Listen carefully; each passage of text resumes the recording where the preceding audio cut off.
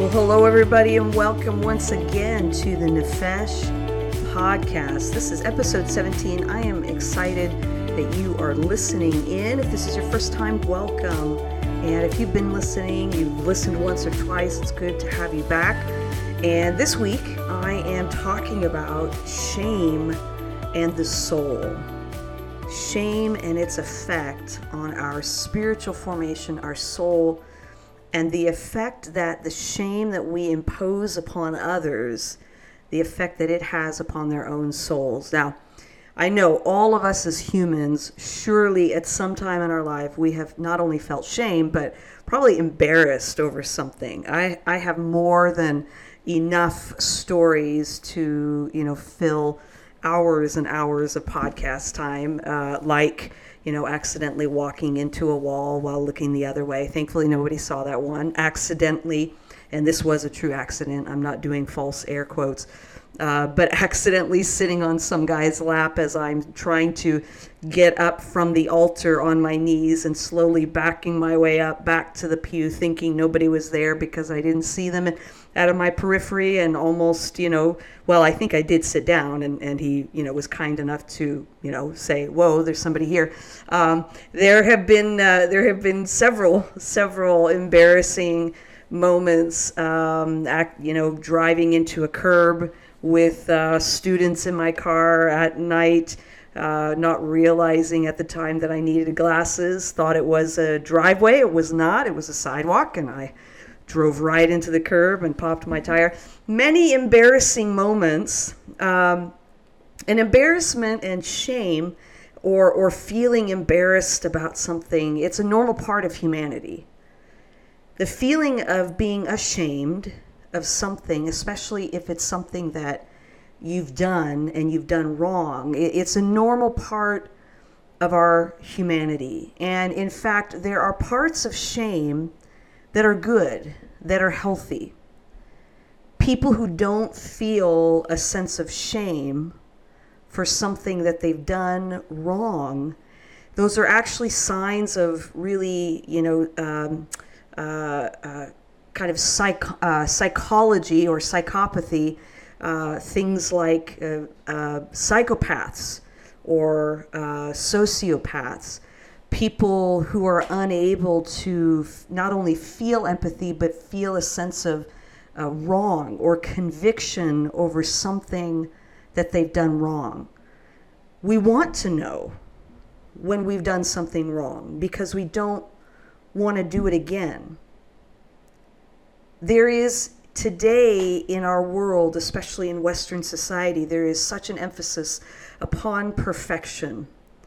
And we all fight against it. There is a standard that is imposed upon us by the world at large, and we form part of that world. We ourselves impose it upon ourselves, and we impose it upon others, especially those of us who are perfectionists. I think to a certain extent, we all are perfectionists in some way. We like certain things the way we like them. And we probably beat ourselves up pretty good when we fail to meet a certain standard, when we fail to meet a standard of perfection. But we have so much around us that imposes perfection standards, the way we look, the way we talk, the way we dress, how much money we have or don't have, the kind of house we live in, where we live, how we live. We are constantly in this cycle, a perpetual cycle of trying to live up to a standard, again, that we all contribute to. We can't blame it on just one part of the world or a certain person or the world at large. It's all of us contributing to this endless cycle of aiming for perfection, not meeting that standard, failing and beating ourselves up for failing to meet that standard. And some people, unfortunately, give up at various times because the struggle to reach that perfection standard becomes so overwhelming. In fact, I read an article years ago that talked about burnout and even depression, and it said it really comes from striving to attain to a standard of perfection that is not possible. It's elusive. We will never get there. We will never be good enough. We will never be fit enough. We will never be pretty enough, smart enough, have enough money. We will never be enough. There is, again, a standard that we as humans are striving for that really brings us back to our broken and fallen and incomplete nature. And we may struggle with passages, I know I did, and have still, but really at a certain time in my life I was really struggling with it.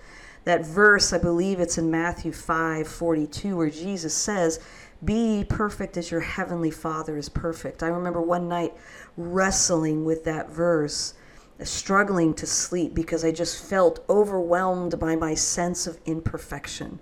All of the things that I wasn't doing well, the things that I wasn't doing, wasn't doing right, that I was feeling like I was failing at. And I got out of bed and I just began to look at the scripture and I began to pray and I began to look deeper into the scripture, and I saw that word perfect, as I began to uncover what it means in the Greek. That word perfect in the Greek means whole, complete, mature. And one of the words is perfect that they use, but it's also part of a bigger definition of wholeness, completeness, and maturity. That perfection isn't what we, especially what Jesus tells us to strive for. He is not telling us to strive for a standard that we cannot reach. In our twisted human minds, we think, well, if I raise the banner so high, a perfectionist, impossible standard, I know I won't meet it, but maybe I'll get higher than I would have if I didn't have that high of a standard. It doesn't work like that. We will again perpetually find ourselves in that cycle of not reaching it and failing and feeling like we have missed the mark or we have missed something again. It's not about attaining to a standard that we can't reach. That's not what Jesus is saying to us. He is encouraging us to become whole and complete and mature. The essence of perfection from a biblical standard is not one of never making a mistake. And I'm not talking about sinful mistakes. I'm talking about accidentally walking into a wall or driving into a curb thinking it was a driveway. It's not about never making mistakes. It's about allowing those mistakes to be formed in us, for God to take those mistakes and form in us the person that He has created us to be. And when we perpetually find ourselves trying to attain to a standard that we will never reach, we will find ourselves in a cycle of guilt and shame. For those who have struggled with addictions, and we all have some type of addiction. We may not realize it, but we all fixate or are trapped by something. Some it is drugs, some it is alcohol. Some of it is, for some people it is pornography. For others it might be food. For others it's money and things. Others, it's again an addiction towards an outward perfection of themselves, an addiction towards health and fitness, where if you don't exercise or eat right for a day, you're feeling shame and guilt upon you for not continually maintaining that standard. Now, some addictions are extreme and very different. They are all different from each other, and so I don't want to minimize the more extreme addictions that truly, truly imprison people. And if you listened to last week's episode, if you didn't, you really need to, with Alex Delgado, an amazing, amazing guy, and the prison of addiction that just surrounded him. There are some addictions that are so strong that it is only by an act of God that we can, and truly the deliverance power that is there available to us, that we can be free. But we all have something that we turn to help us feel better about life and about ourselves. We all turn to something to help drown out the perpetual guilt and shame and feelings of worthlessness or feelings of unhappiness, of hopelessness. The origin of shame, at least from a human and biblical perspective, can be seen when we go back to Genesis chapter 2 and 3. I really love Genesis, and I love teaching on the Old Testament. I just feel like there's so much there. There's so much mystery, so much unknown, and yet so many glimpses of God's love that people can easily miss if they don't really understand and take the time to unpack it. I just love it. I love Genesis, especially in Genesis chapters 2 and 3. It sets us up for what is known as the fall, when humanity stepped outside of a relationship with God. And that's how Menzies and Horton, in their book Bible Doctrines, really refer to sin. And I appreciate that definition. We tend to and we have, for sure, throughout church history, Christian history, we have labeled things as sin that are not sins. And we have condemned and shamed others for things that are certainly not worth being shamed or condemned over. They are not and were not sins. And they describe sin as this choice to be out of a relationship with God, that in my act of sin, I am choosing at that moment to even if it's just for a split second, separate myself from that relationship with God.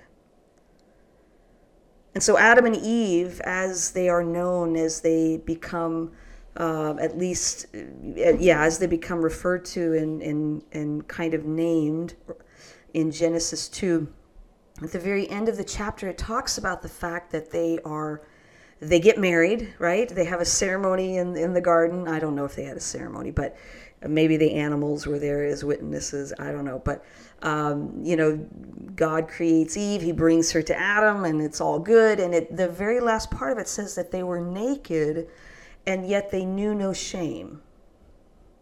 It's an interesting verse. It's an interesting way to describe their condition. They were naked and they knew no shame. Well, the word naked in Hebrew, it implies a vulnerability, an openness. Being vulnerable is to be open. And that's really what it is to be naked, to be fully exposed in your humanity with nothing to hide, and you're not covering up any part of your identity or of your humanity. They were completely vulnerable and completely open. What I often find myself doing, I'll have people or students especially who'll say, in the garden, Adam and Eve were perfect. And I have to pull them back and say, whoa, hey, hang on a second. Nowhere in the Bible does it say or even imply that Adam and Eve were perfect. It just says they were naked. They were vulnerable. And there is an implication that they were innocent because they did not yet know good and evil. So if you don't know the story, if you look at Genesis chapter 2, God tells them that they can eat of any tree in the garden, but they just can't eat from this one tree. It's the tree of the knowledge of good and evil. And that whole title is important. The tree of the knowledge of good and evil. It's not the tree of good and evil, it's the tree of the knowledge of good and evil. And by eating from that tree, as the story progresses, they both eat from that tree and they know both good and evil. And they know, they come to have an awareness, especially of evil. And it's important in that narrative, again, so the implication is that they're innocent. They're not children in maturity, but children in their innocence, right? Children, those of you who have kids, I've been around kids all of my life, nieces and nephews and all of that, and especially when they're young, they don't like to wear clothes. They are ripping off their clothes as soon as they can. They're wanting to walk around naked, or, they're not really concerned about covering up. But there's a certain point that they catch on. They realize that not only is everybody else around them covering up, but there's a certain point at which a child loses their innocence to the reality of evil in the world. They wouldn't be able to explain it as that, but there's a sense at which they understand that they have to cover and protect themselves and protect their bodies. Well, Adam and Eve are with each other in the garden. They're naked, and it says that they know no shame. And so often, or at times throughout Christian history, people have misinterpreted that to say that nakedness somehow is shameful. It's not. It is not, the shame is not referring to their nakedness being a bad thing, but the shame is indicating that there's nothing to hide from. There's nothing to cover up from. They've not done anything wrong, and they've not experienced anybody else doing anything wrong so that they would feel a sense of shame. Shame, especially as we see it today in areas of mental health and counseling and therapy, for those who have experienced abuse, particularly sexual abuse. Their boundaries have been violated, and their shame awareness may be altered or affected to the point where they don't understand or recognize healthy shame anymore. Or they may be so overcome with shame that they can hardly function. Every part of their life is about apologizing and feeling bad, and they feel ashamed for everything. Or there's no filter around them because that shame factor, that boundary factor has been so violated that they don't feel ashamed or shame for anything. Nothing has happened to Adam and Eve. They haven't done anything to each other. They haven't been affected by the world. And so there's no sense of feeling bad about anything until in chapter 3, when they both eat from the tree. And as they do, the scripture says that their eyes are opened, and you can see this pattern or this cause and effect as one thing leads to another. They eat from the tree that they weren't supposed to. Their eyes are opened, and they realize that they are naked. Now again, think in terms of not just, oh my gosh, I realize I'm naked. There was nobody else there. It was the two of them. It was, if you go by the kind of the literal understanding, it's just the two of them. It's just the animals. Why are they all of a sudden feeling bad about being naked? Again, if we look at what the Hebrew is implying there, the nakedness is about their vulnerability. Their eyes are opened and they realize how vulnerable they are. I like to picture it as all of a sudden they see each other. And if you've seen any like scary movie, or I'm picturing Captain America and the part where, the bad guy, he takes his face mask off and it's like this red, like really grotesque red skull-like face underneath. That's what I'm picturing, that they, all of a sudden their eyes are open and they see each other in that way, this sense of fear, this sense of evil. That perhaps they are now looking at each other and seeing within the other person the possibility that that person can harm me. They weren't feeling bad about the fact that they were naked. They were suddenly aware that they were vulnerable. And they were suddenly aware of all the dangers around them. And they were suddenly aware that this person to whom they had been so close now had the ability to harm them. And they didn't understand it before, but they did when their innocence was lost and their eyes were open. And what do? They run and they hide. They hide both from each other and they hide from God. It says that they took fig leaves and they sewed them together as covering for themselves. Again, just a few moments ago, they were naked and it was no big deal. It's not like somebody else has shown up on the scene. Why are they covering up from each other? Because they don't want to be that exposed or vulnerable anymore. There is fear. There is an awareness of evil. But they also run and hide from God.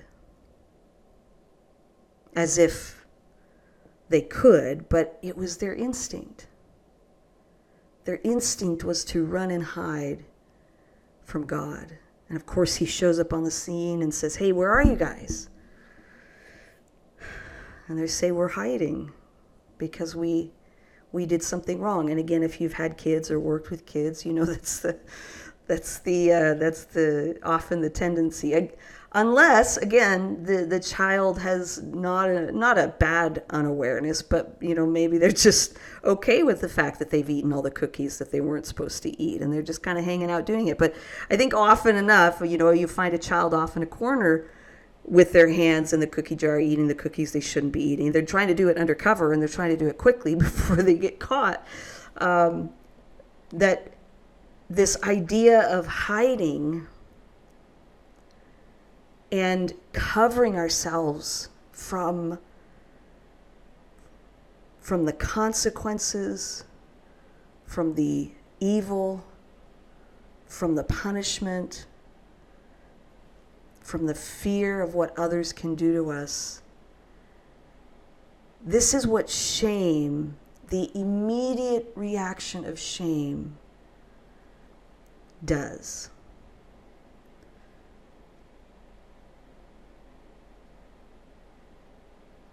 Suddenly there's an awareness that we've done something wrong.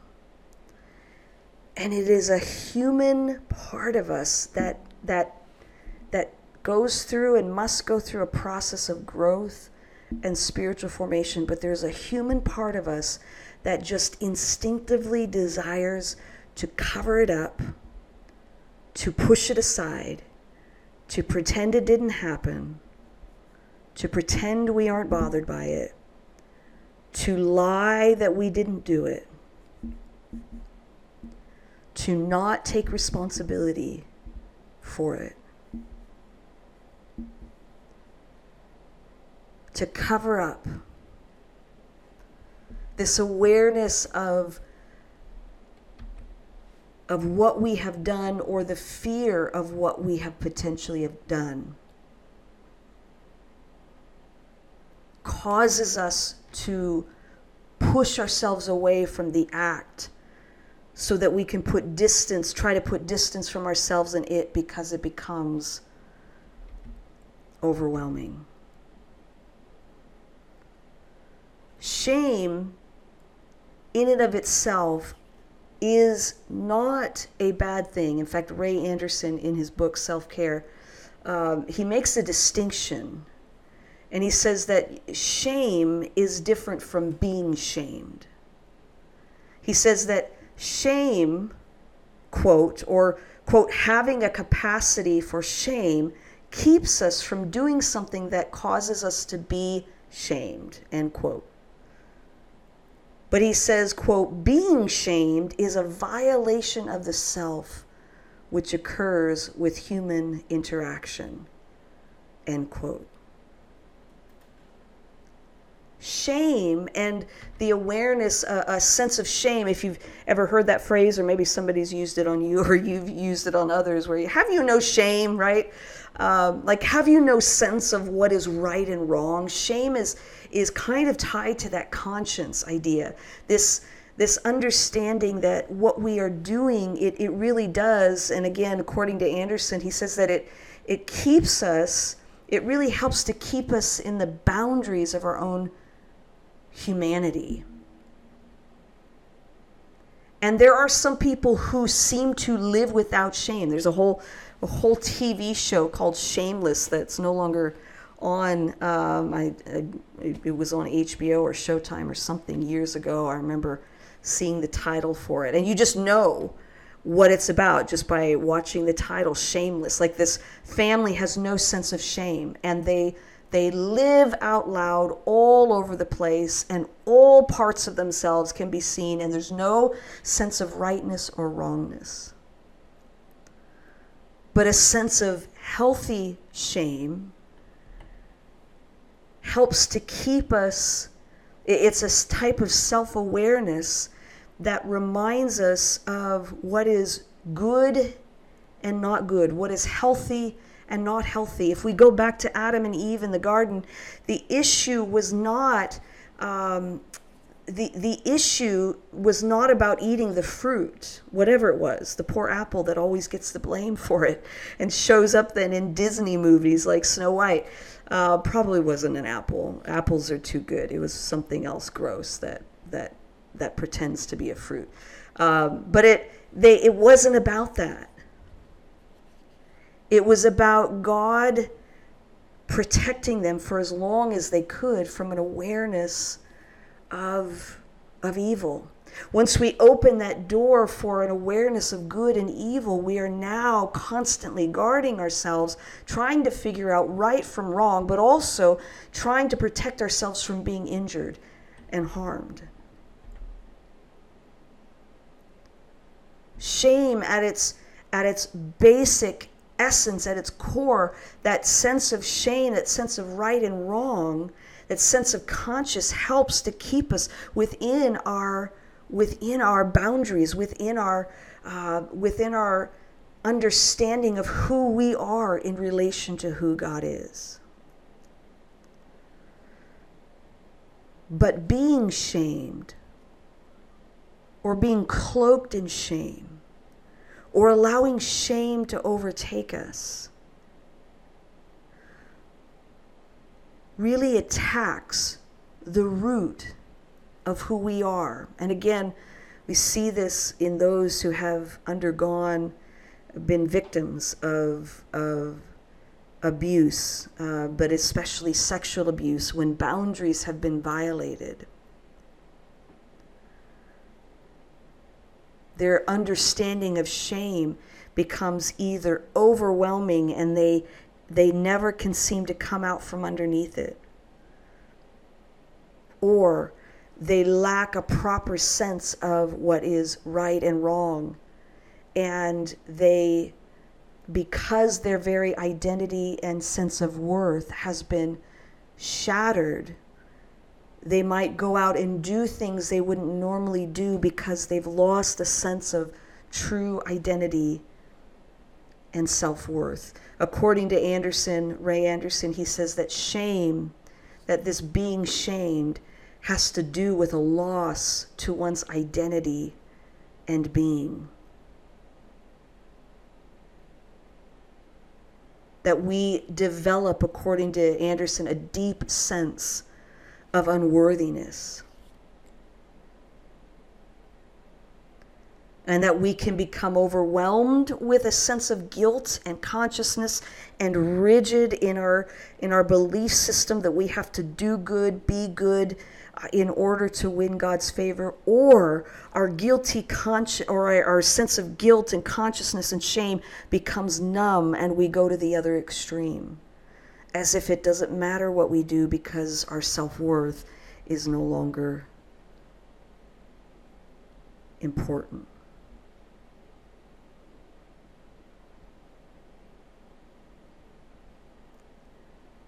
A sense of unhealthy and destructive shame, or being shamed, is detrimental to the soul. If you've ever read Nathaniel Hawthorne's The Scarlet Letter, I remember reading it in high school. It's about, for those of you who don't know, it's about a woman I think the story was written in the 1700s, about a woman who has to wear the scarlet letter A around her neck, I think, like as a necklace, or it's pinned to her clothing.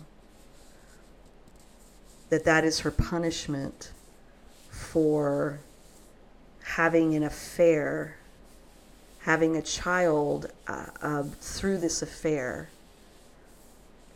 And for the rest of her life, she has to wear this scarlet letter around town. And everybody can see it, her shame. She's wearing her shame, the scarlet letter of A, for adultery. Because she sinned. And that thought, especially within the Puritan community. The Puritans, by the way, have a lot in common with the legalistic Pharisees. Both movements initially desired to follow God so perfectly, with a motive, a desire to not ever fail God or sin against God. They never wanted to experience God's punishment again, as the Jewish people had, or they just wanted to follow God so earnestly that for both groups, both the Pharisees and the Puritans, it often turned into legalism and burdens and wearing scarlet letters, or burning witches, people perceived as witches at the stake, as it relates to the Puritans. Well, in this book, The Scarlet Letter, I'll just give you the ending. If you don't want to know the ending, you can just fast forward. But in the end, you find out that it is the pastor, the preacher of that city, who was not married, who had this affair with this woman, and that this child was in fact his. And that I think at some point in the book, he kind of opens his shirt in pain as there is a scarlet letter burned on his flesh, on his chest. She wears her scarlet letter around for everybody to see, but his own guilt and shame have burned it into his chest, the sin that he committed.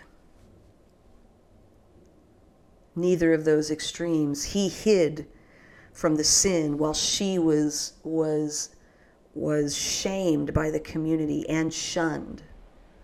And neither move us toward growth and spiritual healing. I like the way Anderson, in his book Self-Care, I like the way he identifies again what guilt or what conviction is really doing. Guilt, he says, is really the objective reality of not measuring up to a standard. If I run a stop sign and I am pulled over by the police, it is simply the guilt that I feel is simply the awareness that, yes, I ran a stop sign and I didn't live up to that reality. I broke the law. But my breaking the law right then and there has nothing to do with my value or my identity. If I feel shame as a result of running that stop sign and breaking the law, or I am being shamed by others, I am allowing the simple failing of an objective standard to define my identity and my value. And that is what God never intended for us. And the way he broke that was through sending his son Jesus to once and for all break that guilt and that shame off of our lives that sin has. To say all, as Paul says in the book of Romans, all have sinned and fall short of the glory of God. All of us have not measured up to that standard. But there is a way to be reconciled to God. And the fact that he loved us so much to die for us establishes our value and our identity while we were in the midst of our sin. He loved us in the midst of our sin. And his love for us establishes our value and our identity that no one can take away. That our own failings, when we fail to meet that objective standard, that when we break God's law, when we sin, when we blow it, there is an objective reality. We have messed up. But that objective reality doesn't have to define my value. And it doesn't define my value and my worth, because Christ is now our righteousness.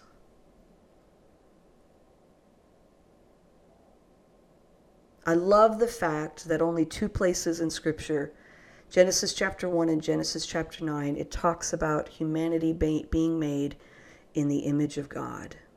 It's important to know that we were made in the image of God from the very beginning in Genesis chapter 1. And we were still considered made in his image even after the fall of humanity in Genesis chapter 3.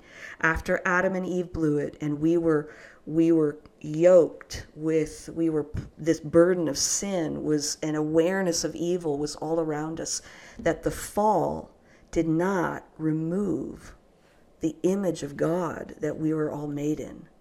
That our value, it didn't take away our value and our worth. And we know this because this is confirmed in John 3:16, that God so loved the world that he gave his one and only Son, that whoever would believe in him will not perish but have everlasting life. The next verse says, for God did not send his Son into the world to condemn the world, but to save the world. And in Romans 5, it tells us that while we were still sinners, God loved us and sent his Son to die for us.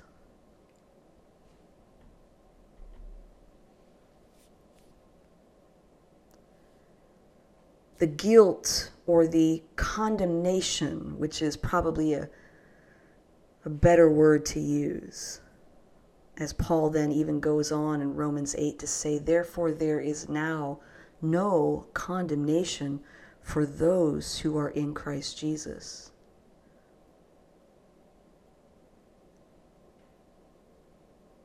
Therefore there is now no condemnation for those who are in Christ Jesus. None.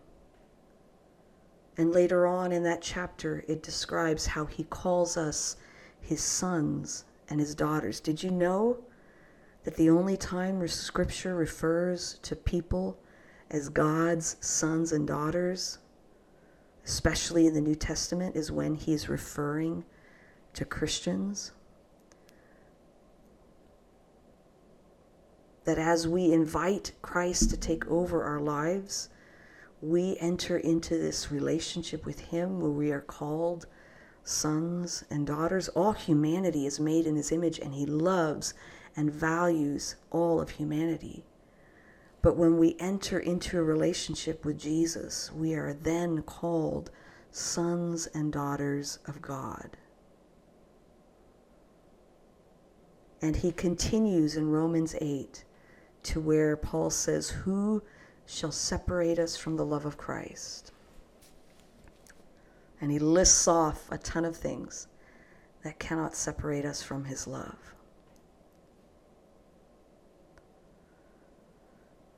Be ye perfect, as your heavenly Father is perfect. Be ye complete. Be ye whole. Be mature.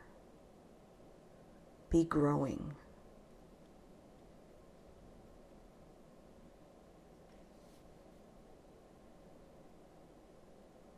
That is the standard to which Jesus calls us. He invites us out of the shame of our past, either what we've done or what has been done to us, and he invites us to let go of the condemnation that we will feel for things and struggle with. He doesn't invite us into a blind numbness or denial about our lives and what we have done to others. And when we have done things to others, there is restitution required. And when things have happened to us, there is healing that is needed. And part of that healing from destructive shame is the vulnerability that is required by bringing that issue, that condemnation, that sense of shame, that sense of failure, and allowing there to be light, allowing there to be openness. Because shame, as Anderson says, thrives in secrecy. And it's not that just simply sharing whatever it is that we feel ashamed about will make it go away or will make the healing complete. Healing comes through relationship with God and relationship with others. Our soul's journey, our spiritual formation is a lifelong process of growing into Christ-likeness and of day by day in this journey with him, allowing him to put the broken pieces of our life back together, allowing him to heal the parts of us that are wounded, allowing him to bring people into our lives who can help and speak into it, allowing us to engage in spiritual practices and disciplines that help us to connect with God on a deeper level. That is what he longs for us. Nothing can measure up to the love that Christ has for us. Therefore, there is now no condemnation. And the standard to be perfect, that is not the standard to which God has called us. He has called us to be like him, to grow into his likeness, to grow into maturity, and to wholeness, and to completeness. Well, thank you for listening as we really engaging in a difficult topic that I think we all really need to remind ourselves of, and that we would continue to strive towards that, finding that healing and that wholeness. And confession is definitely one of them. Confessing our sins one to another, as James chapter 5 tells us. Confessing not even our sins, but confessing and sharing the brokenness, whether you need to find a therapist or counselor or friend or pastor, or even I'd love for you to share even with me. You can email me questions or things that you just want to share. The Nefesh podcast at gmail.com. I would love to hear from you. Well, thanks for listening this time, and we will talk to you next time.